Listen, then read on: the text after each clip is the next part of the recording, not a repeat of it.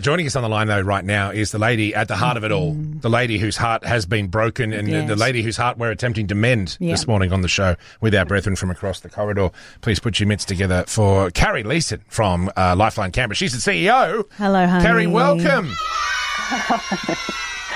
Oh, good morning, guys. How are you? How are you? How has the weekend been? What's happening today? Well, I think you've just said it. It's been heartbreaking and backbreaking at the same time. Having to move almost 300,000 books, which wasn't planned, has given us all a lot of exercise over the last 24 hours. I can imagine. Yeah, you don't need to do any lat pull downs at the gym today. You've already taken care of it, I'd imagine. And Carrie, what's this might sound like a weird question, but what's the vibe like amongst your people today, your volunteers? Because that's the thing I think a lot of people don't factor in, is that Lifeline is almost entirely staffed by volunteers. Yep. And not just on their day-to-day work and manning those phone lines and the wonderful work you do, but the book fair itself is almost entirely volunteer-based. Are they doing okay? Thank you for asking. I think it's all manner of emotions. We had obviously a lot of grief and pain and confusion and anger when we initially closed on Saturday, and there are some people still quite rightfully feeling that way today.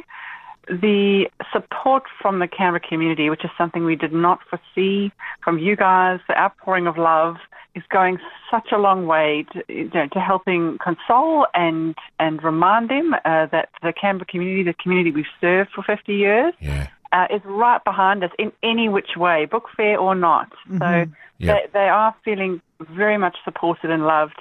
Many are coming to terms with what's happened, and many are triggered or struggling, and we're just there to support them now as well.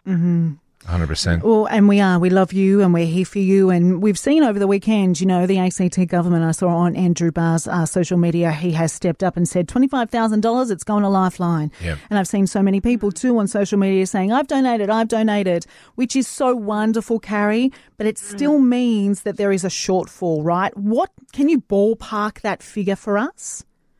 Yeah, we'd probably, we're looking at around, normally for a book fair, around $1 million in terms of funds raised. And so that's a big ask. But we're well in excess of $500,000 already. Oh, we wow. did manage to open the book fair on Friday, and that was a couple of $100,000 that came in there. So we're very, very close. We're probably within $100,000 of that tally, and I'm just waiting for I've given my finance coordinator a few hours to sleep, but I've asked him to please let me know as soon as he knows what the tally is. Yeah, cool. Oh, well, hopefully we can keep you updated throughout the morning. Yeah, and I also just want to put this in perspective too for anyone who's listening right now who goes, oh God, that sounds like a lot of money.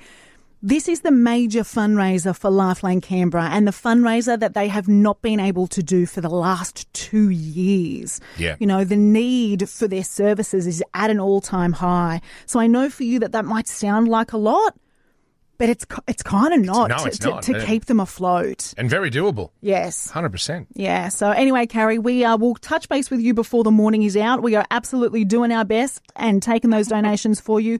We're here for you, baby. We got ya.